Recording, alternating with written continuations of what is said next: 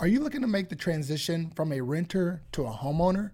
Well, in today's episode, we're going to take on part 2 of this process, taking you step by step and answering each question along the way. Hello and welcome to the Homeowner Prep Podcast. I'm your host, Eric Alon, and this podcast was created to provide real-world advice and accountability for first-time homebuyers. We'll be interviewing industry experts, providing some how-tos, and talking with first-time homebuyers about their personal experiences. If that sounds interesting to you, please be sure to subscribe, and if you're watching on YouTube, be sure to hit the little bell to be notified when new episodes release. Now let's dive into today's episode.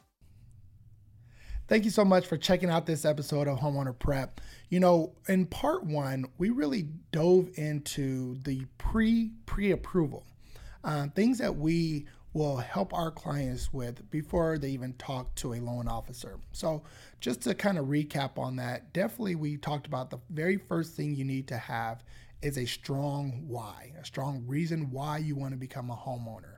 The second thing that we talked about was, checking on your income, but in how that income relates to your debt. And then, of course, how things pop up on your credit report, debts, if there's any identity theft, any lines of credit that need to be disputed, to make sure that you attack those before you even talk to a loan officer. So that was the pre-approval process, if you would. But today we're going to actually talk about the loan pre-approval process. And we did do a whole episode on this, so you can go back to some of our older episodes when we walked through that process step by step with Linda Brianna Barksdale. And we're going to kind of dive into those, just answering a few questions that still arise that we can address quickly on a video. Again, I want to just talk about this process. We're going to probably make a part 3 because there's just so much to unpack here. And I really want to make sure that it's digestible for you, that you have action items that you can actually do and take care of, and then kind of move on to the next phase. So the pre-approval process, the all scary pre-approval process. Well, like I mentioned before, most people are approved and ready to go. Most people are more qualified than they think. On rare occasion, there are times where we have to work with a client to really help them, get their credit up, or to really help them put a budget in place that they can start to earn more and keep more of their money. But other than that, most people who are ready to reach out to a loan officer after you've done your pre-approval, you're going to be good to go.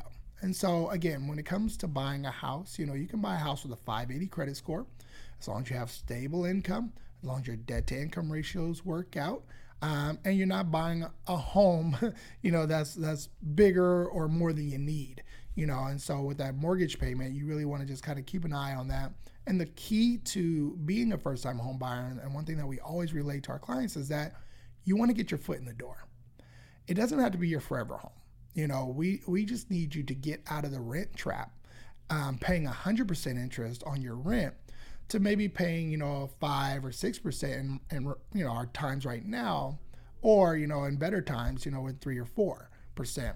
And so ideally, we're just trying to get your foot in the door. We're trying to get you into your first place, build up some appreciation, and then use that equity to go out and buy the next home, whether you decide to rent your first place out or sell it and move on, things that you can do, but those are decisions that you can make once you become a homeowner.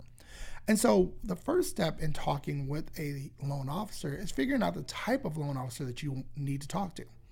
There are 2 different types, there are 2 different categories, if you would, when we talk about loan officers. There are retail loan officers and there are brokers. So a retail officer is somebody who works in Wells Fargo. You walk into a Wells Fargo branch, you talk to somebody who handles home mortgages. They walk you through all of the Wells Fargo programs that they can help you with. And for the majority, they're going to be pretty much what's out there. And so they're going to be competitive in that nature. But it's going to be somebody that maybe you already have a relationship with. If you're already part of a credit union, for instance, you've been part of this credit union for 10 years, chances are they're going to be a little bit more forgiving if you need that extra push because of the relationship. And so they can always go back and look at bank statements and see how, basically how much money they've made off of you over time. But they don't want to do more for that relationship. So that's more of the retail side. You walk into your bank, you talk to somebody who's sitting there to help you with your home mortgage, which is great. There's also the broker side. Now, a broker side is somebody who's going to take your information when you fill out your application, your loan application, and they're going to shop it out to different wholesale lenders. And so what that does is going to help you try to find the best rate and the best program for you that might not be available at your local bank, and so there's going to be some incentives there, there's going to be some rebates there. There's going to be things that they can do to try to get you the best rate. And so if you were to ask me what's my opinion, I am more likely to take my clients and talk to a broker because there are more options available, and I feel like they're going to really work hard to find them the best rate and the best program. But again, there's nothing wrong with talking to both. The issue that most people have is they say, hey, well, I want to find a loan officer who's going to give me the lowest rate. And so you're just rate shopping at that point, right? There's no relationship there. There's no, you don't know the experience. You don't know how this person is going to actually close and make sure that you actually close on time. So there's some things that you need to know that are more important than just the rate. Another thing is, they may be able to lower your rate, but on the back end, they're charging you more. And so, your APR, your final APR is going to be different from the interest rate that you're quoted. Every time they quote you a rate, if I say, hey, well, you're 4%. Well, that's not your APR. Your APR is going to have all the costs of that loan included. And then it'll tell you, what that real rate is that you're paying, because maybe you have to pay upfront fees where with a different lender, loan officer, you may not have to, and so that's going to all be factored into your total cost and your costs over the life of the loan. So look at your APR. When you're talking with multiple loan officers, whether they're retail or brokers, look at your APR and compare that rate if you're going to compare rates, not just the interest rate that they're going to quote you. And that's vital because you want to know how much money you're going to have to pay up front and through the life of the loan. So know your APR, compare those two. Another point I'll make is that when you apply, when you talk to a loan officer for the first time, they're going to take your loan application, which is going to be all your personal information. It's going to be, they're going to get instruction to pull credit on you, your job history, your debts. They're going to ask, if you have had bankruptcies, foreclosures in the past, things of that nature. So that application is then going to be run. They're going to run your credit. That's going to be an inquiry. Now, that first inquiry, your credit score is going to take a hit. It's going to take a slight hit because now we're inquiring about a mortgage. We're checking your credit. Typically, an inquiry will have an impact on your credit score. However, if you talk to multiple lenders and you're, doing multiple applications and they're pulling your credit, let's say you talk to 3 different loan officers and you're trying to figure out, what's the best. You're a retail and 2 brokers. They all pull your credit. You're shopping for the same item. So yes, those inquiries will pop up on your credit report, but they won't hurt your credit score. And so, as long as you're shopping in that time frame and you're just, you're kind of figuring out what's the best rate for you, who's the best loan officer to work with, those inquiries will pop up, but it won't hurt your score. So that's just another point that I want to make because most people think, hey, I'm only going to pull my credit once because I don't want it to continue to I don't want my score to continue to take a hit and keep going down. That's just not true. It's just that first one that's going to take the initial hit, but then after that, it's going to just be inquiries and not any hit to your credit score. So that is something that you should know. The pre-approval process itself will be explained by a good loan officer. They will walk you through that. So again, you fill out the application, they're pulling your credit. If they're a broker, they're going to go out and shop all these different programs and lenders to see who's working, has the best program for you.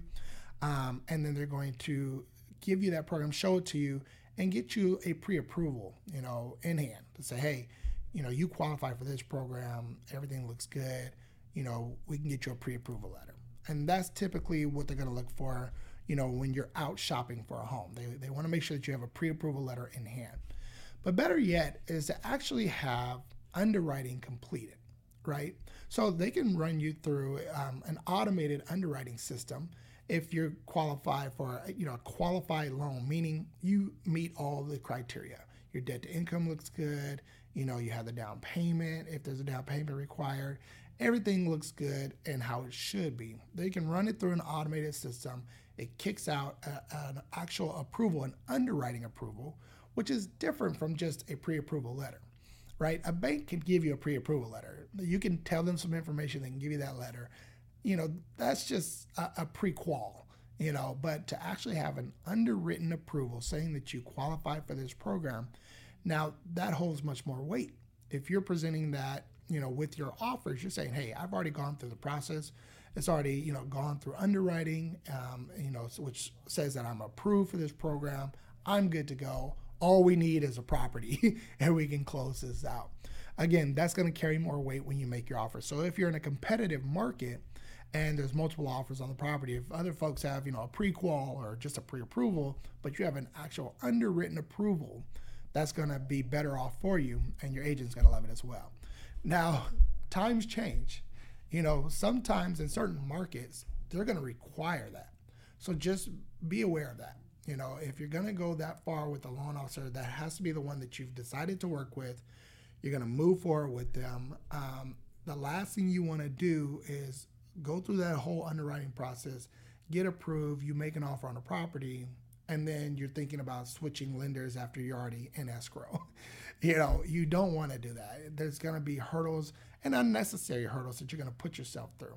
Somebody may promise you, because, a lot of the loan officers will actually reach out to you because they can see that you're applying for a mortgage. So all of a sudden you start getting calls and emails, and they're going to say, hey, I can get you a better rate. I can get you a better rate.